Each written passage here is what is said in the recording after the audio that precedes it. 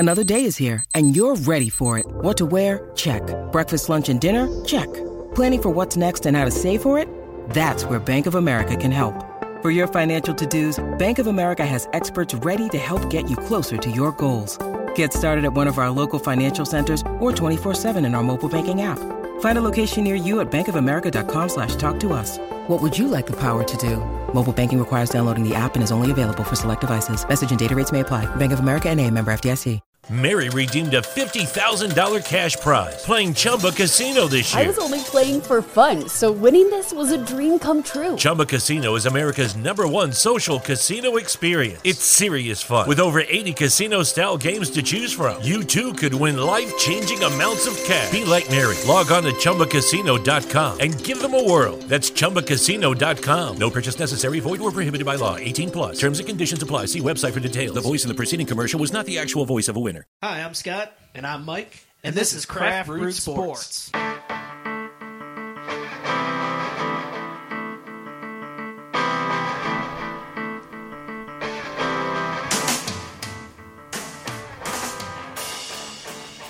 Ladies and gentlemen, welcome to another edition of Craft Brewed Sports.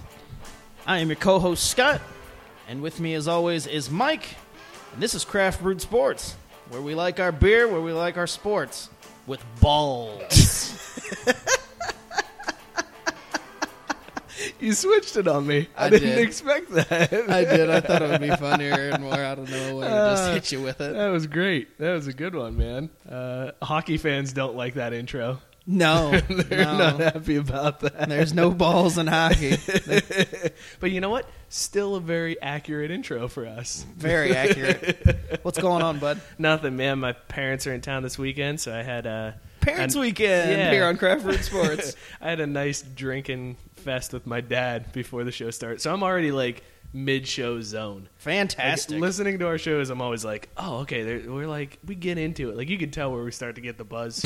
It's like, oh, this is where the show is fun. So for Mike, it's right off the bat, I'm folks. already there. Yeah, I started early for everybody. Pay attention early and often on this one. Yeah, because I'm going to be slurring my words, and I won't know what to say. It's going to be me being really stupid on this episode. And it's a good episode to be stupid on because we got a great beer this week. We do. Shout out to Cleveland. Yes. This is for you. Oh! We said it last week. We said if Cleveland won Game 7, we would drink Edmund Fitzgerald Porter. So that's what we got. Congratulations, so, yes, Cleveland. This one's for the Cavs. Cheers to the Cavs for winning it, bringing it back to Cleveland. And all of Northeast Ohio. Oh, my God. They needed it so bad. This is Edmund Fitzgerald Porter from Great Lakes Brewing Company. Scott, you've never had this before, right? I have not, although Great Lakes makes one of my absolute favorite beers in Christmas Ale. Oh, Every year man. I get a case of Christmas Ale. Christmas without Ale fail. is fantastic. Oh, so good. And you know what? It changed my life one time. Alex, on the hockey episode, we were out one time, and he had ordered Christmas Ale on tap, and I never had it on tap. And they put cinnamon and sugar on the rim of the glass. Oh, my God. I know. And I was like, yeah, that's kind of gay looking. I don't know about, having that. That's not something that I think man should be drinking. And he's like, no, dude, it's really good. So I tried it one time. Life-changing. Yeah? Life-changing. Oh, my God. See, here's the thing about their Christmas ale. I used to love it until I found other breweries' Christmas ales. See, I'll still try other Christmas ales because I like to think that there's something else better that I'm missing out on just in case, but I always come back to it. Yeah? Always come back to it. That's your go-to Christmas ale. It is. I love it. And so that's the only thing that I've drank by Great Lakes besides Really? until now. Yeah. That's all you've had? You haven't had the Dortmunder Nope. Gold or Nope. the Elliott Ness? No. Commodore Perry? No, I've seen all of them, and I was just Wow. like, nah, I'm good. Which is funny because I almost disassociate Christmas ale from the rest of them. It's like Christmas ale's there, and then you have all the rest of the beers. And I don't know why. It wasn't until I just looked at the label, and I was like, oh, shit, that's right, Christmas ale. Great Lakes Brewing. I completely forget. You forget that they make other beers. Yeah, no, it's that almost like brewery they just comes around brew once a Christmas year. ale. That's, Yeah. that's all they do. They're just like Santa Claus. One time a year they deliver great beer, and then the rest of the year, no idea. But no, I always see all of the Great Lakes, and they have I think, awesome labeling on all of their. They their do have beers. some really good artwork on like the, it does. on the bottles. It does make you want to get it. I've just never have for whatever reason. I think this beer, initial tasting is solid on this one. I think it's a little smokier than I remember it being. So I don't know if it's a different recipe this time around or what. But I think this porter it's one of my favorite porters. Shout out to Gordon Lightfoot for Edmund Fitzgerald reference. But this beer, we mentioned it on the last episode. The American Homebrewers Association released their top beers in the country of 2016, and Edmund Fitzgerald did hit the list. I don't remember offhand what it was, but it was I think it was top 30 on the list. So it's in the top 50 beers that beer drinkers really appreciate. As a matter of fact, looking at the scores from a couple different sites, it's got an average of 95 out of 100. So it's a solid ranked beer. Really good flavor on Seriously, this one. though, I love the name.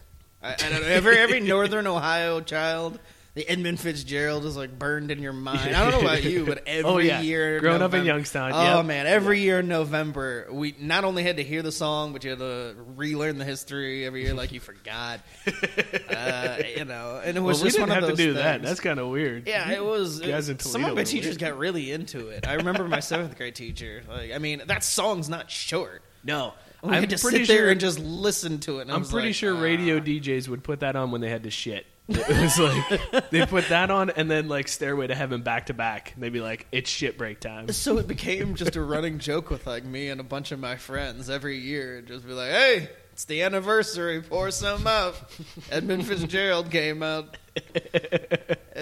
Really, really funny for Northern Ohio kids because of that. But so far, really, really good beer. You said it's got a coffee taste, right? You're tasting a little bit of coffee flavor It does. to it. When I first took a sip, my first thought was, this reminds me of the coffee brown ale that we had. From Mount Carmel. Yeah, and it stuck around through, which is weird. I don't know how long that'll last, but it definitely has a coffee flavor to it if you're into that. I think a lot of porters have a little bit of a coffee flavor to them. I think that's kind of a staple with the porters. I think a lot of times it's not as pronounced, but I could see that in this bottle. I definitely could see a little bit of coffee flavor. So, but yeah, Edmund Fitzgerald Porter, that's our salute to the Cavs. And with that, let's throw it down. Well, no better place to start than the NBA Finals. The Cavs completed the epic comeback to win the NBA championship in Game 7 over the Warriors. And if you didn't know, and how could you not, this was the Cavs' first title and Cleveland's first championship in 52 years. 52 years. Since the Browns won the NFL championship in 1964. So we tip our caps to Cleveland, the Cavs fans everywhere. Cheers. And yes, cheers to you guys. And now it's wait-and-see mode with LeBron, although he did come out at the parade and the celebration and say he had no plans on leaving Cleveland, but he's going to leave everything up to his agent. Yeah, which means he's going to decline that option and hope for a big-time deal. Yeah, he's going to get paid. It doesn't matter. Dan Gilbert will do whatever. He pretty much just wrote career checks. Right. Cemented his legacy in basketball in Cleveland, and Dan Gilbert's just going to open up the checkbook and be like, here, write down what you want. Yeah. What do you want? Here's everything I have. And speaking of which, Game 7 was watched by the most people since a 1998 NBA Finals game. That's crazy. It was nuts to think that there hadn't been an NBA Finals game that had been watched by that many people. Yeah. For that long. I mean, there's been some pretty decent Finals games in between now and 1998. I know the NBA has declined in popularity a little bit since the early 2000s, but still, it was a little shocking to see that. I mean, if you think about one. what was at stake, you had Steph Curry, the Golden State Warriors, who were the regular season record holders, and then you had LeBron's legacy. That was a big Game 7. Even the casual NBA fan is going to be like, yeah, I got to fucking check that one out. Yeah, no, it's true. It had all the ingredients. It was and I guess there haven't perfect. been too many Game 7s. That's true, yeah. So I guess that factored a lot into it. I just was shocked that the number went all the way back to 98. Yeah, That was pretty a long crazy. time. LeBron had an epic troll job when they landed back in Cleveland. As they landed in Cleveland, LeBron is the last one off the plane carrying the NBA championship trophy, and he had a T-shirt that said it was the Ultimate Warrior. I see what he did there. That's fucking hilarious. He also had a hat with the Kermit sipping tea little meme thing. That's none of my business. Fucking just in full on troll mode. Like it Good would have for been. him. It would have been better if he just came off with a middle finger on the T-shirt that said "Fuck you, Golden State." Like, No, fuck you, Golden State, and most importantly, fuck you, haters. yeah. Fuck all you haters. So yeah, awesome troll job from LeBron to start this celebration in Cleveland. Yeah, and this celebration had an estimated 1.3 million. Yes, 1.3 million people estimated to have attended the parade on Wednesday. I know quite a few people personally that were at the parade. Yeah, I had lots of friends go. But wow, that's impossible You of know a what's- number to. You don't get that much turnout at Super Bowls, Yeah. for God's sakes. The craziest This was a thing- parade. Nothing was actually being played. I didn't realize there were still 1.3 million people in Cleveland. I didn't think this city had Most that of the many people that I know that went to the parade, none of them live in Cleveland anymore. That's funny. They're All native the- Clevelanders. all but the none of them live transplants there. went home, yeah. they all went home for this, which is cool. Yeah, that's great. I It love that. brings it back. I know if I was a Cavs fan, I wouldn't have missed it for anything. No, hell no. Yeah. That's crazy. The birth other of my cool child thing- wouldn't have kept me away from that. I'd have been like, well, Hey, congrats. look, it's been 52 years. Yeah. We might have another one. It's fine. I can catch the next one. I think the coolest part about that parade and that celebration, there really wasn't any riots, like anything crazy out of Cleveland. I was expecting them to burn that city to the ground. Yeah, when the I think I Cavs won. said that on a previous show or a previous Yeah. conversation I was having with you that I expected that the Cavs wouldn't know, just- the fans yeah. would have no idea, and so everything would just burn. So I was shocked. And I was mad because that night I'm trying to see. I'm like, let me get a live look at Cleveland. There's got to be somewhere that's showing, people burning things down. And there was a false report that somebody had stolen a fire truck, and that turned out not to be true. Yeah, but- what was it? A fire truck, and then somebody else reported they stole a beer truck. Oh god, missed that. But either way, it was like, oh, that was very subdued. Like I guess Yeah. everybody was just so happy they were just crying or something. I have a buddy that has a video of him just giving high fives to strangers for like 6 minutes straight. Like, That's pretty cool. That's pretty much the celebration. That But they good for had. them. I never Yeah. really understand the whole "we won, so we're going to burn our city" mentality. That's always been kind of crazy to me, especially when it happens on college campuses. Yeah, well, we'll just ask some Michigan State fans what that's like, because they want to rip on Ohio State, but then they fucking do it themselves. Whatever. Anyways, moving on. Tim Brokaw. Most people don't know who that is, but he is the man behind the classic Browns jersey in the window that he just keeps adding names of quarterbacks to the jersey. It's up to 24 different quarterbacks. He's retired it. That's it. It's done. It's over. He was quoted as saying, "It's a new day in Cleveland. We want to be a part of that." Then he went on to say, "Not exactly how we planned it, but after last night's historic performance, we realized all negative energy and bad juju should be eliminated from the land." So that epic jersey that has the 24 different quarterbacks is no more in Cleveland. You know who the happiest person is about that? Who's RG3. that? RG3 is like, yes, Thank God. I will not make it onto the back of that jersey. Woo! Shout out to the Cavs. This is such a turnaround for Cleveland. Like, I don't know if I like Cleveland fans who aren't just like glum and disappointed and like angry and bitter all the time. I'm It's telling weird. You, I It's had so that weird. conversation about like what happens after the narrative is over. Like what happens, and I don't know. I mean, they're not Titletown all of a sudden because they got the one. Right. But what do you do from here? Like the next one, you assume that the next time Cleveland wins a championship, assuming it doesn't take another 52 years, that you're not going to get 1.2 or 1.3 million people to show up. If the again. Indians win the World Series this year, it's not happening. They're not getting 1.3 million. No, and I mean, because now all the luster, all the sheen, like somewhere if you're I know that everybody in Cleveland's just celebrating, but if you're an exec for like the Indians or the Browns, maybe the Browns knew that there was no chance, Yeah. so they didn't care. But you're kind of like, damn it, Terry we wanted Francona- to be Terry the first Francona ones to is do pissed. It. Yeah, we wanted to be the first ones to do it. I don't know, but I'm with you. I think that the players on the Indians and the players on the Browns are like, fuck. Now there's nothing to play for. Now nobody's going to really give a shit. Now there's nothing to play for. Fuck it. Let's take our ball and go home. ESPN is also reshooting an ending to the 30 for 30 Believe Land. They're going to re-air the documentary later this month, the last day of the month, with a new ending. I'm kind of curious to see how that'll go. Lots of man tears. That's how that's going to go. Well, I mean, there was so many tears in the original version without the ending. Yeah, but these are going to be happy man tears, not sad man tears. I mean, good for them. But I'm wondering how does it end? Because the whole story was, this is so sad, we haven't done it, blah, blah, blah. And then all of a sudden you're going to have this reshoot that shows now there's a happy ending? It's going to be the parade. They're going to show the parade and talk about how LeBron did what he said he was going to do. I think that's the coolest part. LeBron, when he came back, was like, I'm going to bring a title back here. And he did. That's fucking cool. Well, and then that letter, he said it would take some time. And I mean, I don't know. I didn't know how much time it would take. I thought that he would do it.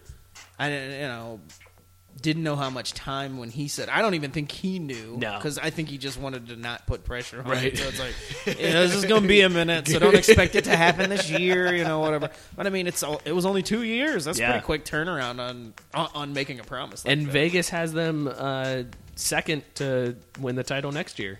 Who, the Warriors? The Warriors are number one, yeah.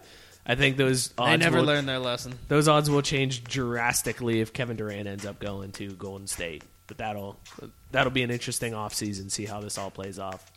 Switching gears to beer news, but staying in Cleveland. Great Lakes Brewery, our brewery this weekend, they have a Belgian-style wit beer that they offer at the brew pub constantly. They've never distributed it. It's never been outside of the pub. But they always called it Wit Till Next Year. I think that's my favorite part of craft breweries is the fun names that they come up with. Yeah.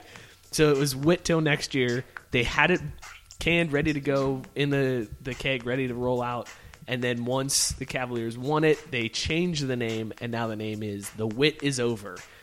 So they are cashing in on the Cavs championship, switching things up. They are not the only ones. Market Garden Brewery, which is just a few blocks down from Great Lakes Brewery, very small microbrewery. They are renaming. They have an IPA that they call the All Ohio IPA. All of the ingredients that they use, all the hops, everything comes from Ohio. But they are renaming that and now calling it the All In IPA. So, wow. Hey, Cavs fans, come get this one. There's two other breweries in Cleveland, Platform Brewing Company and the Brew Kettle. The Brew Kettle already has a relationship with the Cavs. They've been producing the All for One Session IPA that they used to celebrate the last two playoff runs. So both of those breweries are also planning on something to commemorate the win and the end of the title drought. So everybody cashing in. Everybody's cashing in. Breaking news, Mike. We just got a report in that the Cleveland Indians will now be known as the Cleveland Windians. They have officially changed their name, and they are cashing in on this, too. So go get your Cleveland Windians gear and celebrate Cleveland in a way never seen before. Actually, there'd probably be a lot of people that are excited about that name change. They would totally buy new gear. There would be no more protests outside. All of the Native Americans would be like, wait, they're called the what? Oh, so we just go home now? What do we do now? Okay, we're just gonna go home, guys. See you later. Nothing to see here. No more racist mascot. Gotta go. They're not the Indians. They're the Windians now. But I guess it's like the wind. I don't know. Let's just go home. We can't be mad anymore. F it. All right, completely switching gears, getting away from Cleveland. Cleveland, you've had your moment in the sun. Thank you very much. Moving to Florida State and college football. This story is just ridiculous. Florida State commemorated the last season where they beat both the Miami Hurricanes and the Florida Gators in the same season with a state championship ring. Yes, you heard that right. They had rings commissioned that say state champ, have the Florida State champs, have the state of Florida in the center of them, And they decided that they would go on ahead and make rings for such an occasion. It features the scores of both games against the Hurricanes and the Gators, and it also has a Chick-fil-A Peach Bowl logo on there to commemorate the fact that they were in the Peach Bowl, not remembering the fact that they lost the Peach Bowl to Houston. We were there. That's cool. What the fuck? Okay, so here's the weird thing about that. Besides the fact that they have state championship rings, that's weird enough. Besides the story on itself. They also played USF last year, and that score goes nowhere on the ring. They're just like, fuck USF. They're not really in Florida, I guess. Bulls can't get no love. No love. So that's weird enough as it is. But here's the crazy thing. So I know, like, Jimbo Fisher, this is, like, his big thing of, like, preaching the idea of winning the state, because Florida is like a big battleground state, and the team that's like considered the best team in the state is the one that's going to get the most Florida recruits, whatever. So that's like been his thing, is like winning the state championship since he arrived at Florida State. But why make a big deal out of this now? Over the last 6 years since Jimbo Fisher has been there, Florida State is 5-1 against Florida and 6-0 against Miami. So they basically won the state championship every year. They've been the state champs. Like, it's not like all of a sudden, oh, hey, we finally did it. Let's do something cool. No, it's, hey, our season fucking sucked. So yeah, here's you think something. After a championship win and then a playoff early, a first round playoff loss, high expectations. They were like, man, this whole losing thing again's not really cool. We need to commemorate something. We'll make a ring. Hey, we're state champs. If those don't end up on eBay, like as soon as those players are allowed to start selling them, I will be highly disappointed. Al Bundy rocking his polk high tee called He Thinks You're Lame.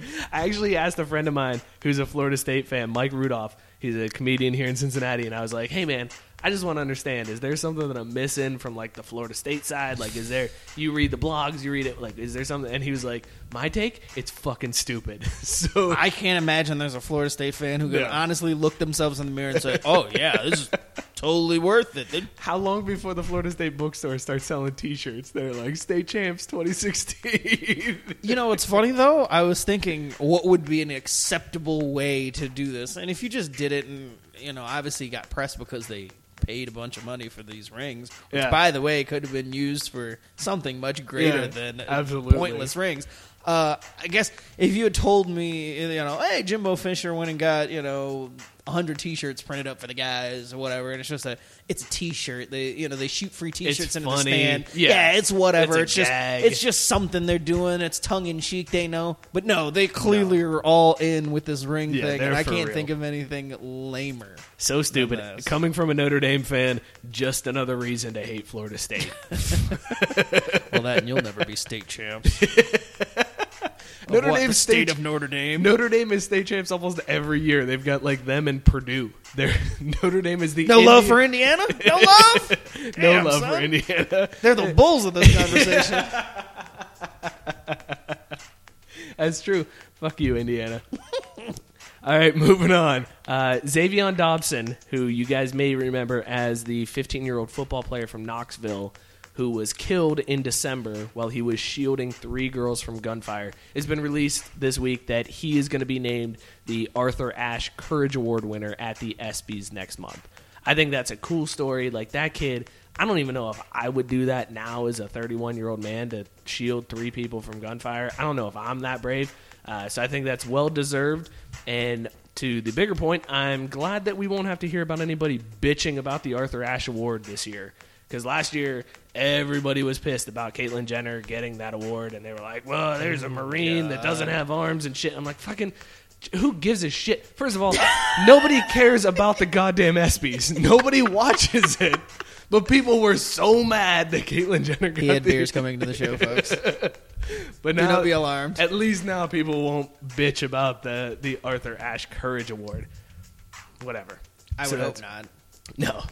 Well deserved in this case, but you know what's funny? There will be somebody out there. Oh, there's going to be somebody. There's still somebody who's more deserving of it than this guy. Oh, well, if he wasn't in that neighborhood, he probably wouldn't have been shot at, so fucking we should give it to this guy. Fucking people are stupid. Always going to be haters. Moving on to the NBA. back, I guess, rather, to the NBA. They had their draft recently. So quick. It's so quick. Right? They do have that right. Look at what happens when a league doesn't want to dominate the news cycle for the entire year. Yeah, I actually commend them for the shine hasn't even worn off the Cavs winning, and they're like, all right, on to the next subject. Moving on. But anyway, not a lot happened in the draft. Ben Simmons went first. Everybody else kind of fall in line from Pretty there. much to be expected. Yeah, there wasn't anything shocking. The most shocking thing that happened prior to the draft and leading up, in general, the NBA draft is only good for one thing: the crazy amount of trades and action that go on during and before and just after the draft, where guys get drafted by one team, but they end up wearing like 30 different hats by the time the night's over because their draft rights get traded around. Players move teams. It's kind of crazy, but nothing happened last night of note. There were some in-draft player trades that nobody really cares about because a lot of them are players that nobody's going to hear about for a while.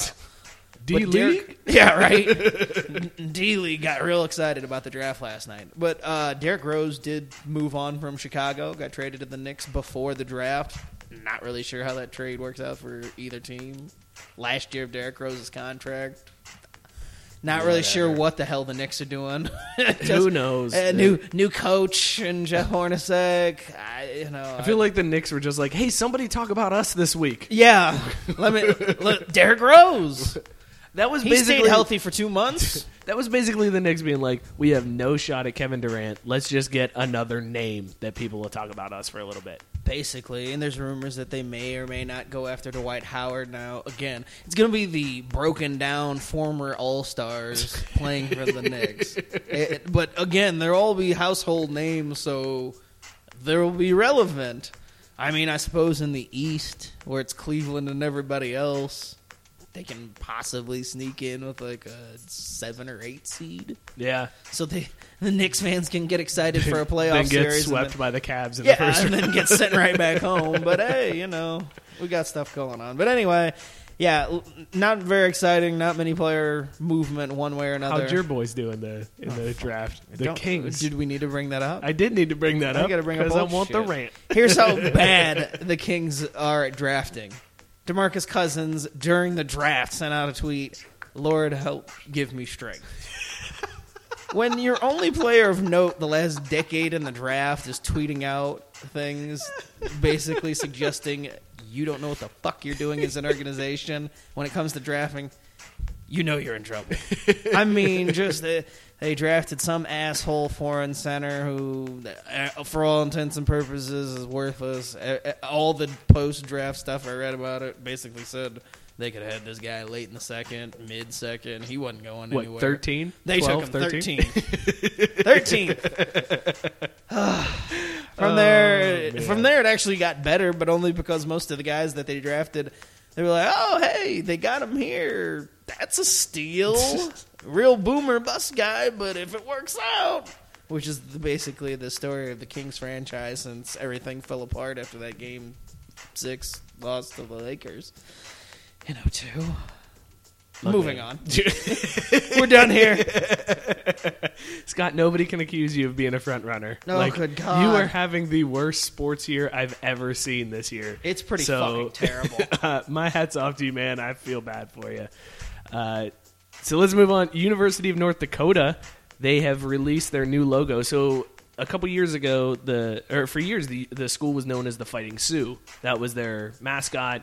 They talked about the Sioux tribe, endorsed it. It was their go-to. The NCAA forced them to drop the name in 2012, and for a while they were like, all right, fuck you, then we don't have a mascot. We're just going to be the University of North Dakota. And then they decided to go with a mascot. So late last year, they became the Fighting Hawks, which is the second team that I know of that had a Native American mascot and then changed it to the Hawks. Miami. University of Miami is the other one. So I don't know what it is about a team having a Native American mascot and then going to the Hawks. I don't know what that is. But the Fighting Hawks beat out a couple other options, and I think they were better options.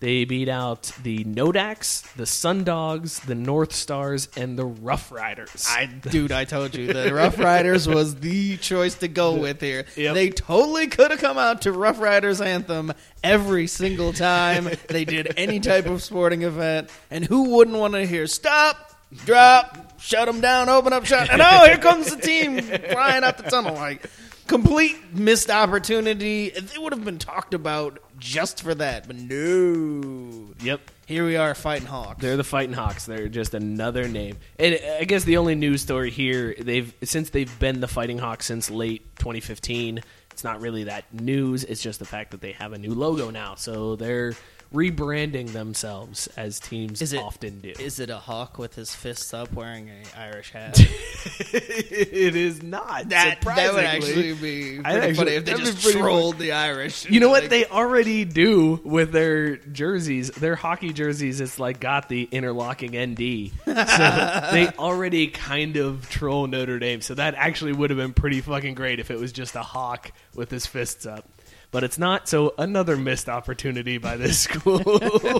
Just missing opportunities all over the place.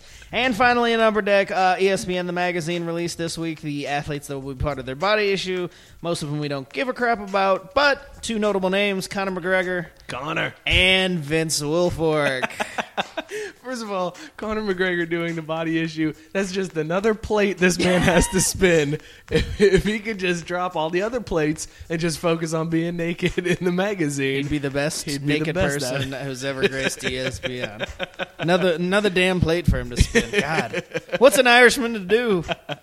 But then there's Vince Wilfork, and the one who's most excited about that would be Vince Wilfork. Well, no, besides Vince Wilfork, man. No, Prince Fielder. Yeah. Prince Fielder, because that man took all kinds of heat for being in the body issue, I believe it was last year. About, everybody's like, he's just a big fat guy. There's nothing to see here. Why would they do that? And here comes Vince Wilfork, who has like 100 pounds on him. 385. Oh, God, he's so huge. You know what? This may be the first time in the body issue where a dude is going to be able to just be standing facing the camera, butt-ass naked, and not have to worry about any dong hanging out.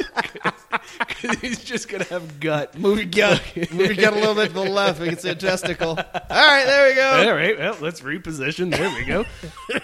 Vince Wilfork, though, he does seem like a funny dude. Like on Hard Knocks last year when he came out in the overalls with nothing else underneath it. Did you see that? I did. He seems like a funny guy. Good for him. I wouldn't go fucking naked in the body issue. Fuck him, he's a Patriot. I know he plays for Houston now, but fuck him, he's a Patriot. He's got all them dirty rings. He can suck dick. Oh, shit. That's going to do it for Upper Deck this week. Such a good way to end Upper Deck. He can suck a dick. Scott, we were talking about Cleveland. All right, it's been 52 years since a Cleveland team has won a championship. So, hands down, this has to be one of the greatest sports memories for Cleveland fans. Like, if they look back on their lives, they're going to be like, well, there was the drive. I remember that for awful reasons. There was the fumble. I remember that for awful reasons. But they're going to remember, every Cleveland fan is going to remember exactly where they were, what they were wearing, who they were with, what they were drinking, what they ate when the Cavs won the championship. Well, then imagine all the kids who are just figuring out sports and how things go. Yeah, those spoiled Cleveland fans. Yeah. For them, this is the only thing they know. Yeah. It's like, oh, I know that people talk about 52 years, but shit, when I was 5, Cavs won the title, and it was great. It was a big-ass party. There was 1.3 million other people there with me. It was fantastic. Next year when the Cavs don't win, they're going to be like, what the hell is this? What is this all about? Man, you know what really sucks? Not winning the title. Cleveland's really got to get their shit together. It's been a whole year since we saw a champ. We've been there 2 years in a row. We won one of them. What the fuck, man? Yeah. Unbelievable, but good for them. Don't wish terrible sports teams and having to wait that long on anybody. No, good Lord. That's the worst. I feel cursed. It's been 31 years for me since I've seen a title. Well, I guess technically Notre Dame won a title in '88, but I was 4 years old, so I don't really remember that. So I haven't really experienced one of my teams winning a title. Well, what are your best sports memories? What do you got? So my best sports memory. Let me preface this by saying when we were talking about this, I was thinking about like the most memorable experiences in sports. Mm-hmm. So I think when you ask that question, what's your most memorable experience in sports, people are going to come up with the best thing that they've seen and the worst thing that they've seen. Yes. So for me, the best thing that I remember from sports was Notre Dame in 2012. I went to a game with two of my buddies, JP and Tim. We went to see Notre Dame play Pitt.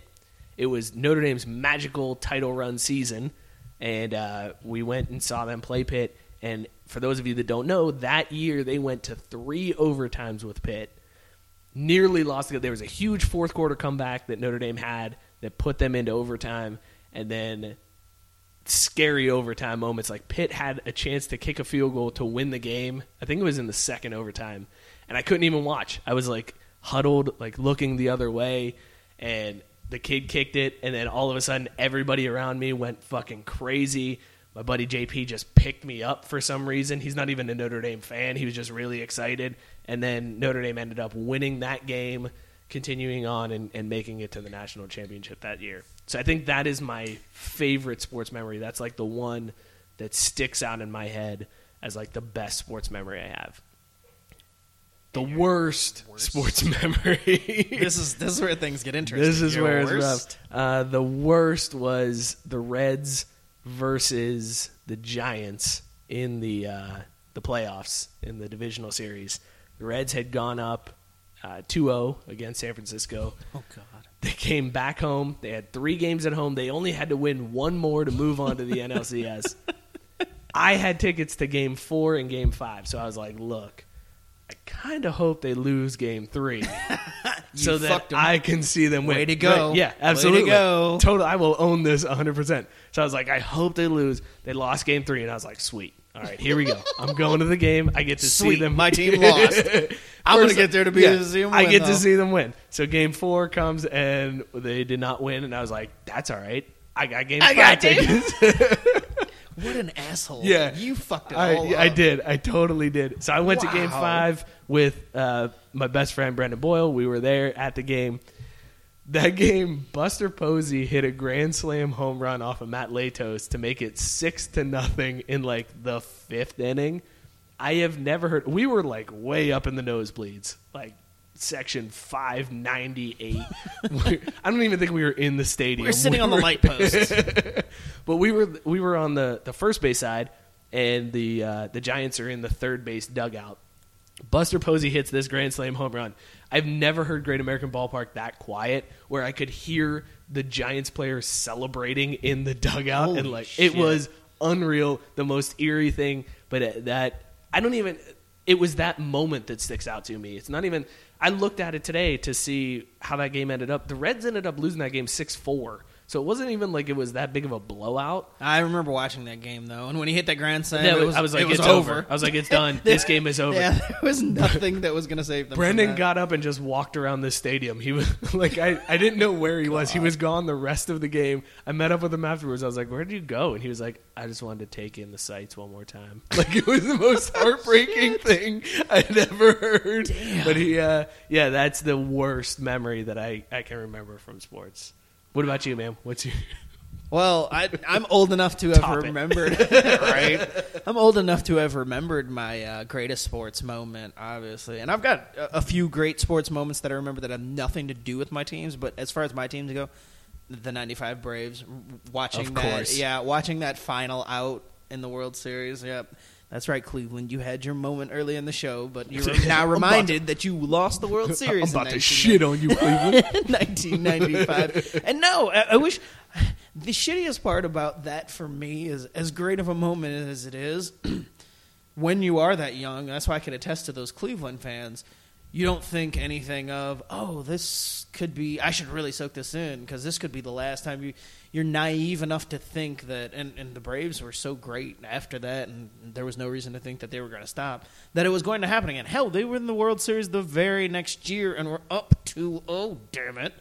And so, going home, up 2-0. But, in those moments, I wish that I had soaked it out, because even though I remember it fondly and it feels great, and it's like, I did get to see my team win a championship, part of me feels like I was robbed of it by myself, because I didn't absorb it enough. And when you're that age, you can't absorb it. I have always said, and especially the most recent years, that there's nothing like winning a championship when you're old enough to appreciate it. Absolutely. Because when you're younger, you don't know any better. Because, the Niners won the World Series the World Series. The Niners won the Super Bowl.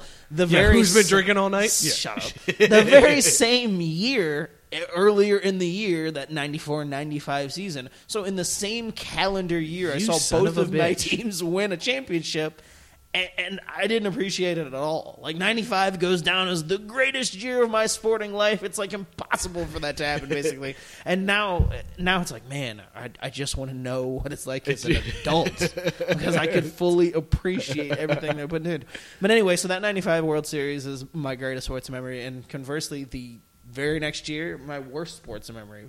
Because I remember crying as Mark Lemke popped up to end that damn World Series, and that was the first and the origin of my Yankees hatred was the Braves losing to the Yankees in that World Series. So that's what did it. That's what brought all of this in. I never gave a shit about the Yankees prior to that World Series, but from that moment when Mark Lemke popped up to end Game 6 in New York, I've never thought of anything but how much I hate the Yankees. That's rough, man.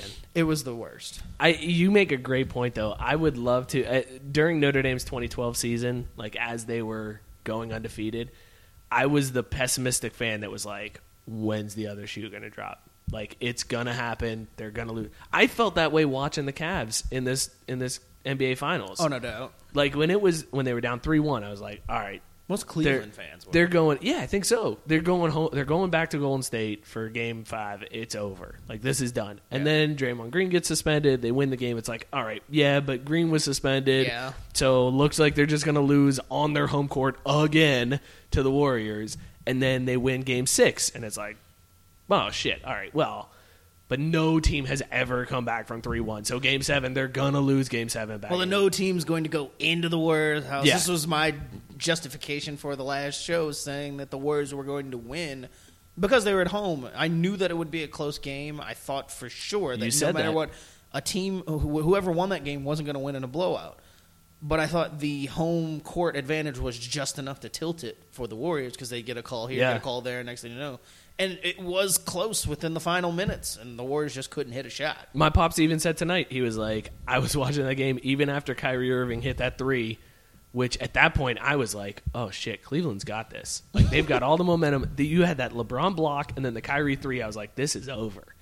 Golden State is out of this game. My dad was sitting there watching it going, yeah, they're going to fuck this up still. He was like, they're going to inbound it. History says, though. Yeah, it was good. He even had a name for it. He was already calling it the foul because he said they were going to inbound to Steph Curry. Steph Curry was going to throw up a prayer and get fouled and then shoot 3. Get a 4-point shot. Yeah. Like, he already had a name for it and everything. God. That's how fucking sad it is to be a Cleveland fan. The beat puppy in the corner. And I felt that same way in 2012 watching Notre Dame. I was like, the other shoe's going to fall eventually. And it took my buddy Tim saying, hey, man, just enjoy what the fuck is going on right now. Like, how often do you get to experience an undefeated season? And I think we take that for granted as sports fans. You become so jaded especially with your own teams because you're in it. And most of the time, you're going to experience heartbreak as a fan. Yep. It's just that's just the nature of the beast. You're going to experience much more letdowns than you ever will victories. But somewhere along the way, if you're a fan of certain teams, you just kind of think, well, is it ever going to happen? Because you see so many things, and you've seen things.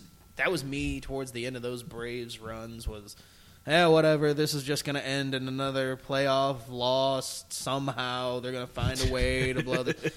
And they did it every time. They never did win another one after, I thought for sure.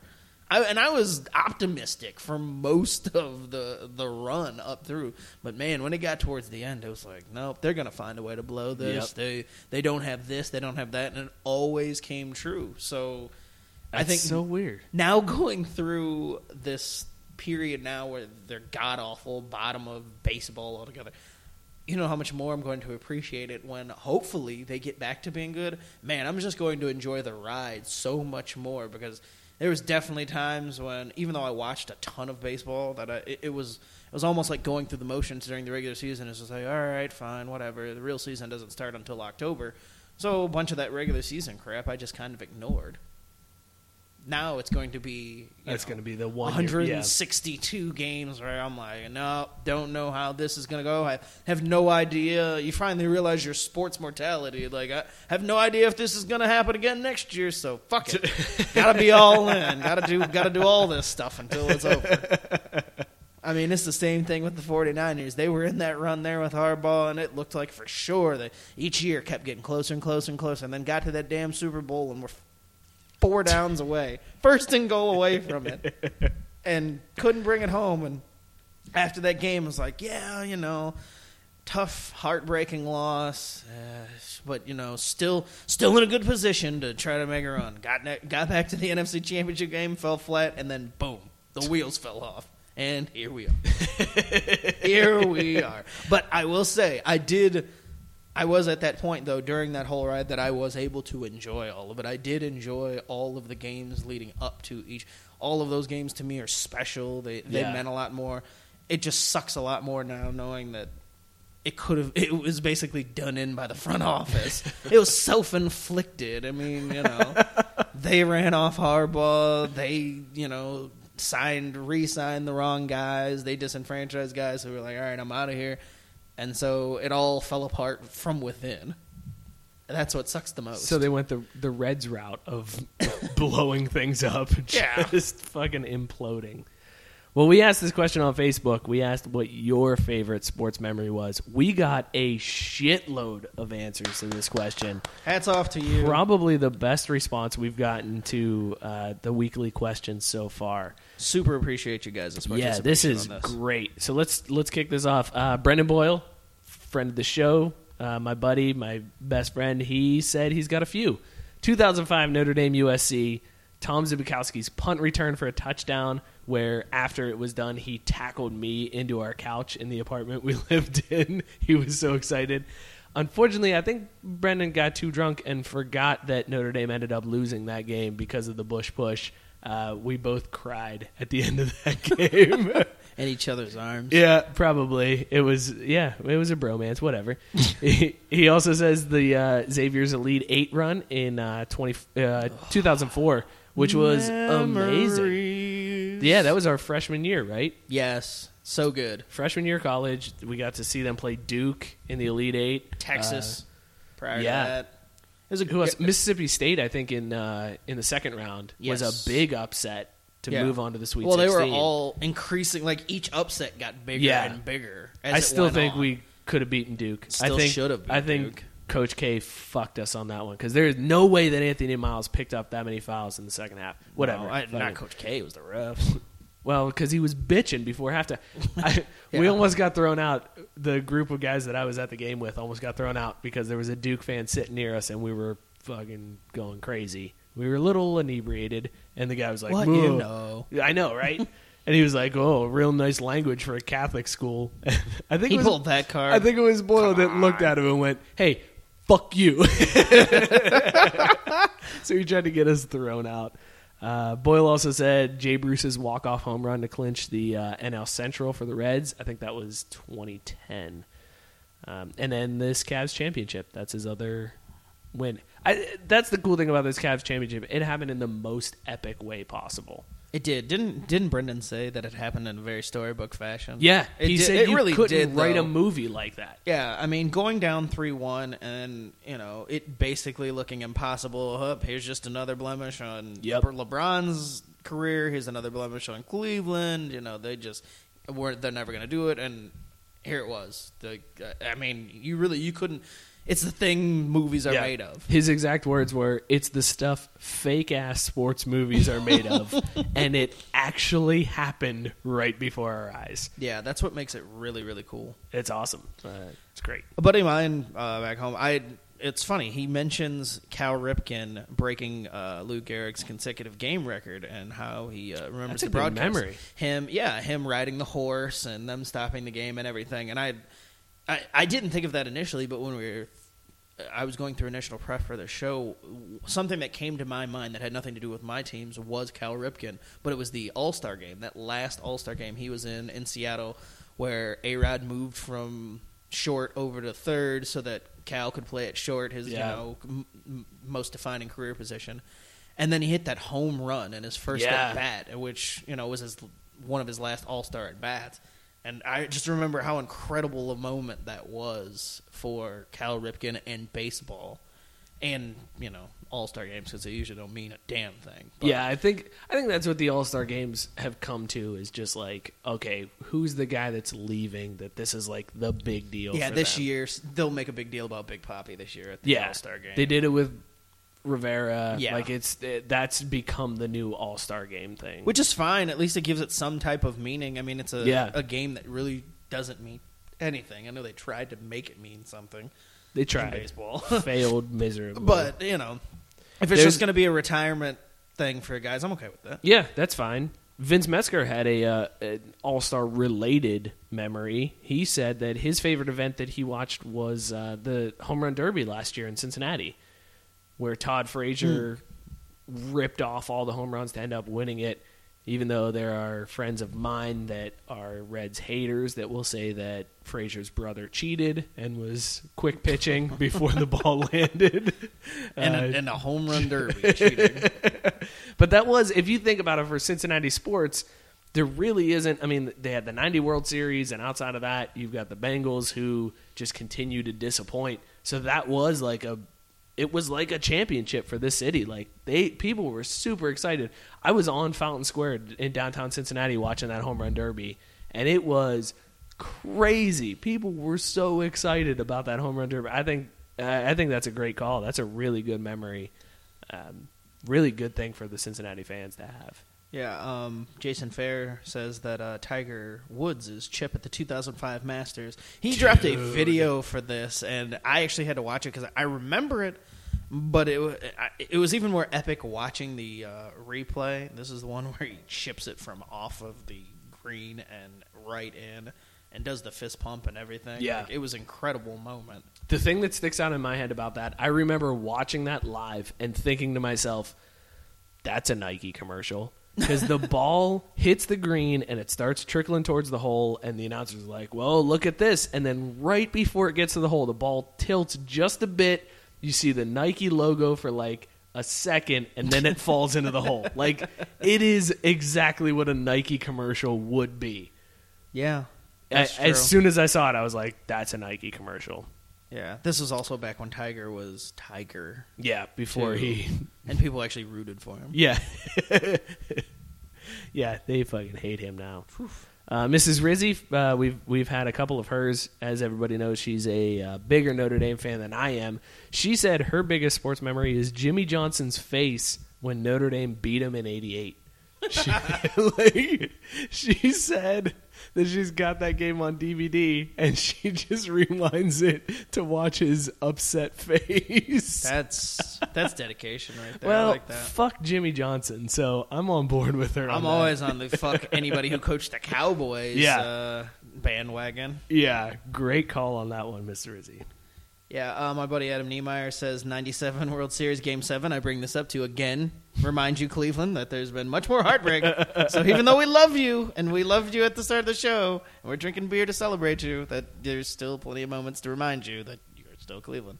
That was a good World Series, though, even though I remember bitching because here it was. I was rooting for Cleveland because the Marlins had beat the Braves on their way to the World Series, and I thought, okay, well, since the Braves aren't playing, Cleveland, I can root for Cleveland to win this one and, to be good for them. And they had it all the way up until the end of the, game, going into the ninth inning, up, and Jose Mesa completely falling apart. Fucking Jose Mesa. God, and I remember thinking, this could have only happened to Cleveland. Like, how the fuck did this just happen? And then the Marlins, who had existed for all of like 10 minutes, winning a world championship, and I'm like, motherfuckers just won a title, haven't existed more than 10 minutes, and the Braves have been sitting here running through things every year. What the hell is going on? Little did I know that the Marlins would win another one before the Braves have gotten on. So fuck that franchise. Goddamn Marlins. They're a pandering-ass franchise. Like, that franchise in general, I feel like, is just a bunch of pandering assholes. They seem like a minor league team that operates in the major leagues. They're the, hey, come out for zany hat night. They change their jerseys to the bright orange bullshit. That's what I just mean. To They get become more like people to buy their gear. Right. And they're totally well, they become like the Miami Marlins, and it's there was people in the front office that were like, all right, there's a lot of Latino people in Miami. Let's do bright colors. That'll be cool. Yeah. And then we'll have Mike Stanton change his name. That'll be great. Fuck Miami. John Bunyan, local Cincinnati comedian, he said his favorite sports moment was the time in college when he was playing first base in an intramural softball game. He stretched full length and snagged a scorching line drive hit by one of the players from the school varsity baseball team. That's his moment. Hey, we all have our moments. Live it up, John Bunyan. Burned into his brain. My buddy Chris works for the Reds, but he's a huge Cubs fan, and he was working the night of Arrieta's no-hitter. So he says that's wow. his. And he actually has a ball from that game that he's going to try to get Arrieta signed. That'd be pretty Next cool. time. Yeah, so, I mean, for him being a Cubs fan, I think that's pretty awesome. That's one of those things I would love to see, and, not being a fan of either team, couldn't care less, but just to be in the park when a no-hitter happened. I would love to think see a that'd be no-hitter, awesome. but to see it happen to my team Yeah. is No, brutal. it would be great. I'm just saying that it would be awesome no matter what, just to say, oh, yeah, I was at a no-hitter. I went to Chicago shortly after that, and they were honoring Jake Arrieta. He was pitching the day before I went to see the game in the bleachers at Wrigley. So the next day they were like honoring him for that no-hitter, and they kept showing clips on the video board throughout the game. And as the only Reds fan there, I just kept getting more and more pissed off. I was like, fuck this guy. Fuck you, Chicago. Oh, shit. Jesse Sanchez, she said that she's got two memories: watching the Blackhawks take the cup back last year, and then she had a really good one that I had forgotten about, but this is a great call when Brandi Chastain scored the penalty kick that clinched it for the U.S. women's soccer team. She ripped her shirt off. That's a fantastic moment. I think that's those moments where you just see like that raw emotion from the athlete, where it's like even in the Cavs championship when LeBron was brought to tears, winning that championship, like you see how much it really means to them. Yeah, I think those memories always stick around. Sticking with baseball buddy Jared Brown on Twitter said that he was at Matt Cain's perfect game at AT&T Park. Yeah. Now, we were just talking about being at a no-hitter. Could you imagine being at a perfect game That'd be amazing. for your team, no less? Like, That'd be amazing. That's insane. So I was at a Mets game a couple years ago. Sorry. Where I think it was Syndergaard was like perfect through 6 before he finally gave it up. But I don't give a shit about the Mets. Nor should you. I was watching Syndergaard pitch, and then whenever the Mets would come up, I would fire up the Reds on my MLB app and just watch the Reds game.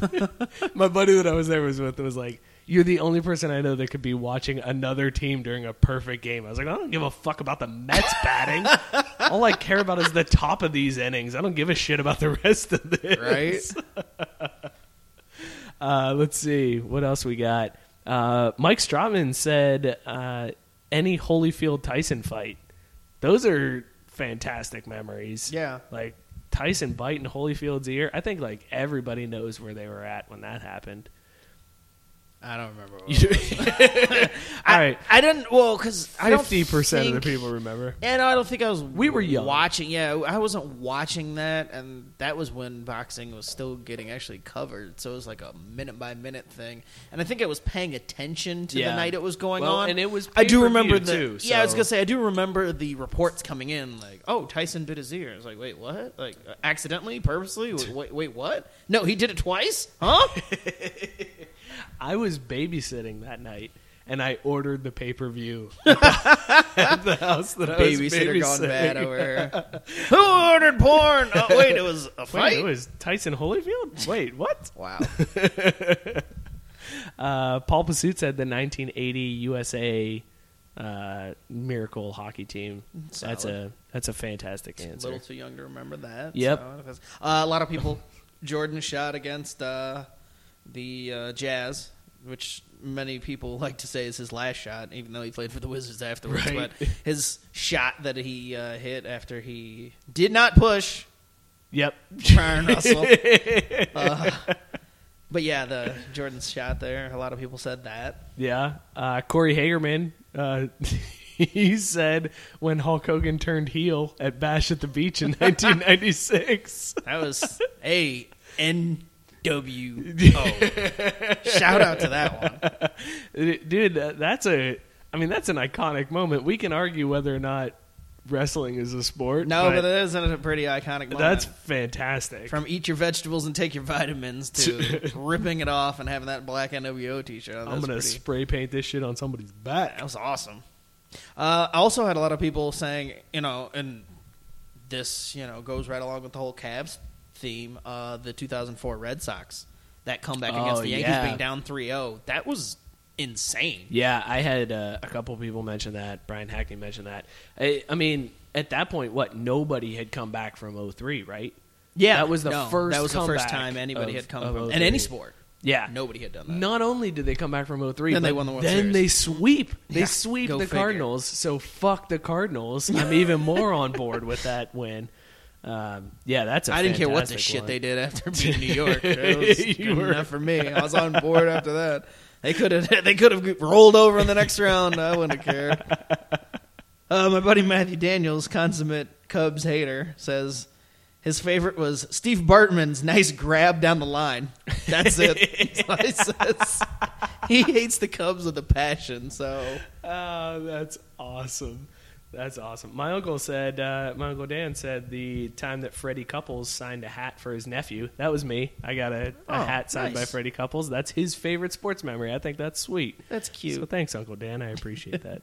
Another fellow Braves fan of mine, Bob Grimm, said that remembering the Sid Bream run around third base to slide into home. And God, I mean, if you ever have seen the clips of that, to beat the Pirates in the 92 NLCS. And I mean, I remember it too. But God, Sid Bream looked like he's running in quicksand. And how the hell he got in there before that ball, never know. But yeah, that was a great memory. It's still one of those moments that I kind of just get goosebumps whenever they show it, because it's like, oh man, that's kind of what started it all. I know they had been to the World Series in 91, but my memories of that are kind of hazy. But that 92 season is where I remember my Braves fandom kind of beginning mostly. Yeah. Jim Ballant, he's had a couple submissions to the show here. He said the 2007 BCS championship game is one of his iconic memories. That was Ohio State versus Florida. He said he distinctly remembers how loud it got on the opening kickoff. That's when Ted Ginn returned it for a touchdown. Oh, everybody shit, went crazy. I was trying to remember which one. Ginn got injured. Yes. He Ohio got State hurt fans celebrating thought that. they were going to win that. They were going to roll that, and then Florida just beat the fuck out of them. Yes. What was that? 41-14 was the final, I think, on that one. That was the last time Ohio State was close. After that, After that touchdown, train roll. That got rough. That was like Notre Dame, Alabama rough. Yeah. Buddy Clay Seal made a quote-unquote quick list, and he listed a lot of really good ones. The one that stuck out to me, though, when I read his list, though, was the Alabama-Auburn kick-6 game. Oh, my God. That was a fantastic I remember watching game. that with Alex, and we were sitting there watching. I had watched the whole game, but at some point towards the end, I kind of tuned out thinking, whatever. Mentally, I checked out. But was still sticking around to watch the end of it because we were about to go out or do something. And when that kick got returned, I was like, did that just really fucking happen? Dude, that was the most... Like, honestly? That was the most ridiculous college football game I've ever seen. Yeah. That was a fantastic one. Yes. What else does he have on that list? Also on that list, he had the soccer game with Chastain. Okay. He had Jay Bruce's walk-off homer. He is a Tennessee grad, so he had Tennessee beating Memphis to earn the school's first number one ranking in 2008. Yeah. The 6 overtime game for Syracuse and UConn. Oh, yeah, that was the... I was at the bar. I remember that night. Nice. And I think I had left. We were watching it prior to going out, and it was like, oh, whatever, it went to overtime. And then at some point in her being at the bar and looking up, and somebody's like, They're in their 6th overtime. Yeah. Like, this game is still going? What the fuck? That was a crazy game. That was like a couple people said Xavier. What was it? Xavier, Kansas State. Yes. I had a couple people mention that one on there. The year we had what's his name from IU, the transfer. Wow, I'm like the worst Xavier fan ever for I'm forgetting. drunk, so I don't fucking know what's going on right now. I'm picturing his face and can't think of it. God, We'll I'm edit gonna this get out. killed. It's fine. Gonna kill this.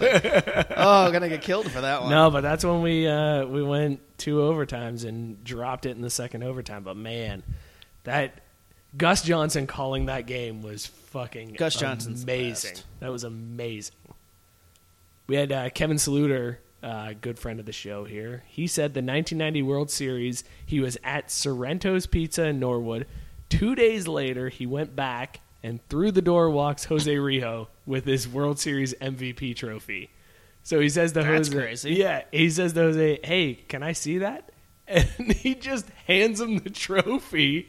He has no idea who the fuck this guy is. He hands him to Kevin. So Kevin said he's still got a picture from that. I also had a friend, Matt Lucan, who was at the 1990 World Series in the first inning, and so his memory is Eric Davis hitting the first inning inning home run. Yep. And he said he was in left field for that. So people who were actually at work. I haven't been to a World Series game. That's never another thing been. that I I'd would love like to do, Yep. even if it wasn't my team, is just be at a World Series Yep. game because I imagine it's awesome too. I'd be a big fan of that. Brian Berkland's his favorite sports memory was Nolan Ryan punching Ventura in the face. That's a solid one. That got brought back up most recently when the brawls happened earlier this year. Yeah. Like Ventura and That's the a Royals game and fantastic choice. Yeah. My buddy Kevin Grady says, "Does it have to be a game?" He then proceeded to post the Jim Mora quote, which I think you all remember. Playoffs? You kidding me? Playoffs? I just hope we can win a game. That's right out there with Allen Iverson's practice We're rant. talking about practice? Yes. Those two happen like Playoffs. very close to one another, too. Fantastic. Jim Mora is, that clip is the best. It is. I love that they just play that every year around playoff time. Yeah. It just, We're just trying to win a always game. gets brought back up. Playoffs? So good. So good. Playoffs? You kidding me? Playoffs? It deserved a I second just hope we play. can win a game. It deserves all the plays. We should have just done, this episode should have just been an hour of that. That's how I feel about my teams right now. All of them. Every single one of them. Playoffs? In the Kings' case, playoffs? We just trying to draft somebody who doesn't suck. Let's see. What else we got here? Matt Kreitel. He's another Notre Dame fan. He said it's not his favorite memory, but his most vivid was the Boston College field goal in '93. That's when Notre Dame lost to Boston College after beating Florida State, then ended up losing the national title to Florida State that year. Fucking State Boston. champs. State champs. Fucking state champs. Hashtag state champs. My friend Liz has a personal anecdote that I have to read all the way through to give it its just dues. But anyway, she says she will never forget going to the airport to greet her favorite beloved Pirates player after another failed attempt at a pennant. Mostly Barry Bonds' fault as usual. She says she was sitting on her dad's shoulders and she got to see her favorite player, who was Andy Van Slyke, and it was a dream come true. Not to be long-winded, she says, but she also has another, and that was being in New York City with her parents, and she met Jerome Bettis on the elevator in her hotel. Us. Her dad, though, a lifetime Steelers fan, called him Sammy Sosa. She says it was mortifying, but awesome. Oh, shit. I don't even know how that fucking can happen. Oh, my Sammy God. Sosa and Jerome Bettis look nothing alike, other than the obvious skin pigmentation. And back then for Sammy, because now Sammy looks whiter than me. But that's hilarious. I don't even know what else to say about that. That is the Thank you, most Liz, for amazing sharing thing. that. Holy shit. How do you... I can't imagine. I don't even know what I would say to my dad at that point. Like, I feel like that's one of those moments where you're just like, shut the fuck up, Dad. I just give him that Stewie Griffin head turn. Like, what the fuck? Did you just say that? You'll have Oh to my excuse him. God. He's senile. Yeah, you have to make up an excuse at that Yeah. point. because Jerome Bettis is not going to be like, oh, yeah, no, I get it. I totally understand why you would think that. You know, same city, same sport, it happens. Right, Sammy Sosa, I've been called worse. That's a good one to end this on. Holy shit. Fantastic. Thank you guys for responding to these. We appreciate it. We have so much fun going through these and reading them. So when we put these questions, we put them up every Friday. Make sure you check it out on Facebook, Craft Brewed Sports on Facebook. You can respond to the questions. Get involved. We'll probably use your answer. There's a good chance. Yeah, at this point. Because we use the same answers every week. It's from the same people. You want to hear your name on sports radio? Get out there and respond. So let's hit this up, Scott. Let's go to Consume It or Can It, shall we? Whoa, super hot on that. It got hot right off the bat. My bad. I wasn't monitoring the board. DJ, play that back.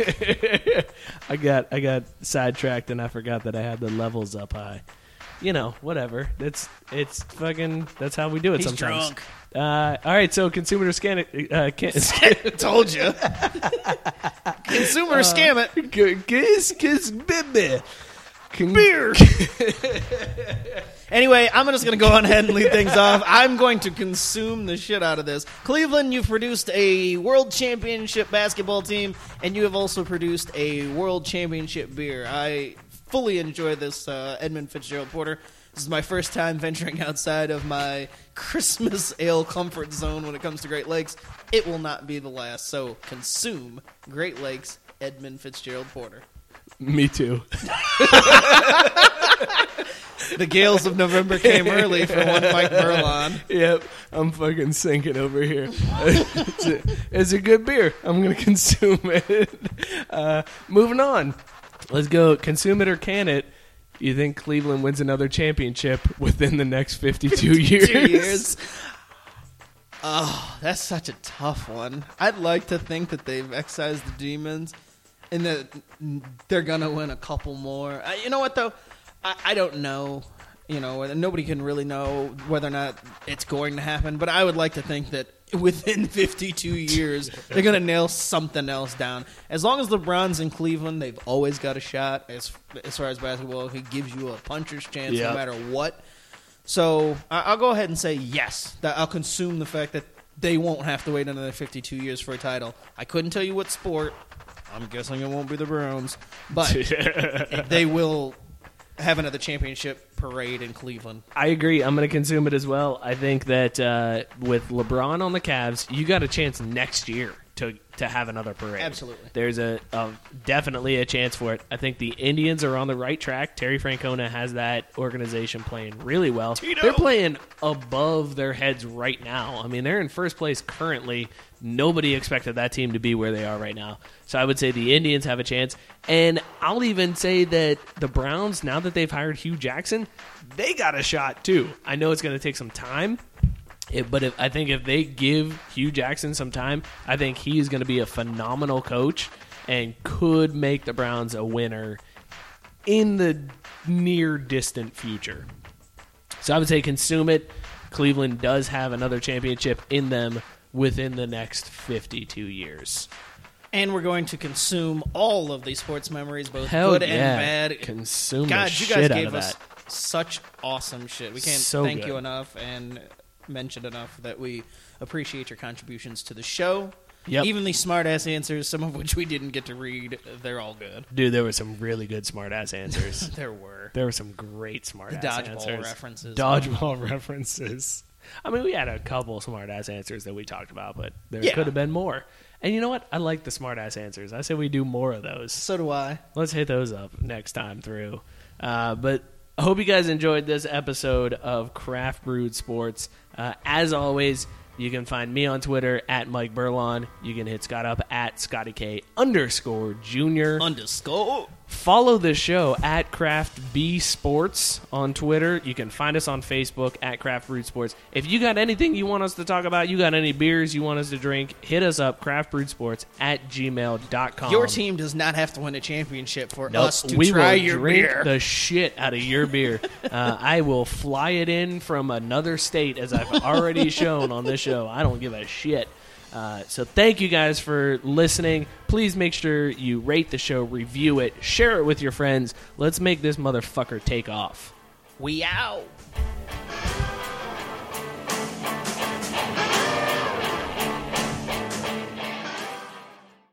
Lucky Land Casino, asking people, what's the weirdest place you've gotten lucky? Lucky? In line at the deli, I guess? Aha, in my dentist's office. More than once, actually. Do I have to say? Yes, you do. In the car before my kids' PTA meeting. Really? Yes. Excuse me, what's the weirdest place you've gotten lucky? I never win and tell. Well, there you have it. You can get lucky anywhere, playing at LuckyLandSlots.com. Play for free right now. Are you feeling lucky? No purchase necessary. Void where prohibited by law. 18+. Terms and conditions apply. See website for details. Some people were made to follow the instructions. We were made to make our own. To always measure twice and never cut corners. Unless, of course, we've got a compound miter saw. Northern Tool and Equipment is a problem solver's paradise. There's nothing we can't find, fix, or figure out together. We're made for this. Start solving your projects today at northerntool.com.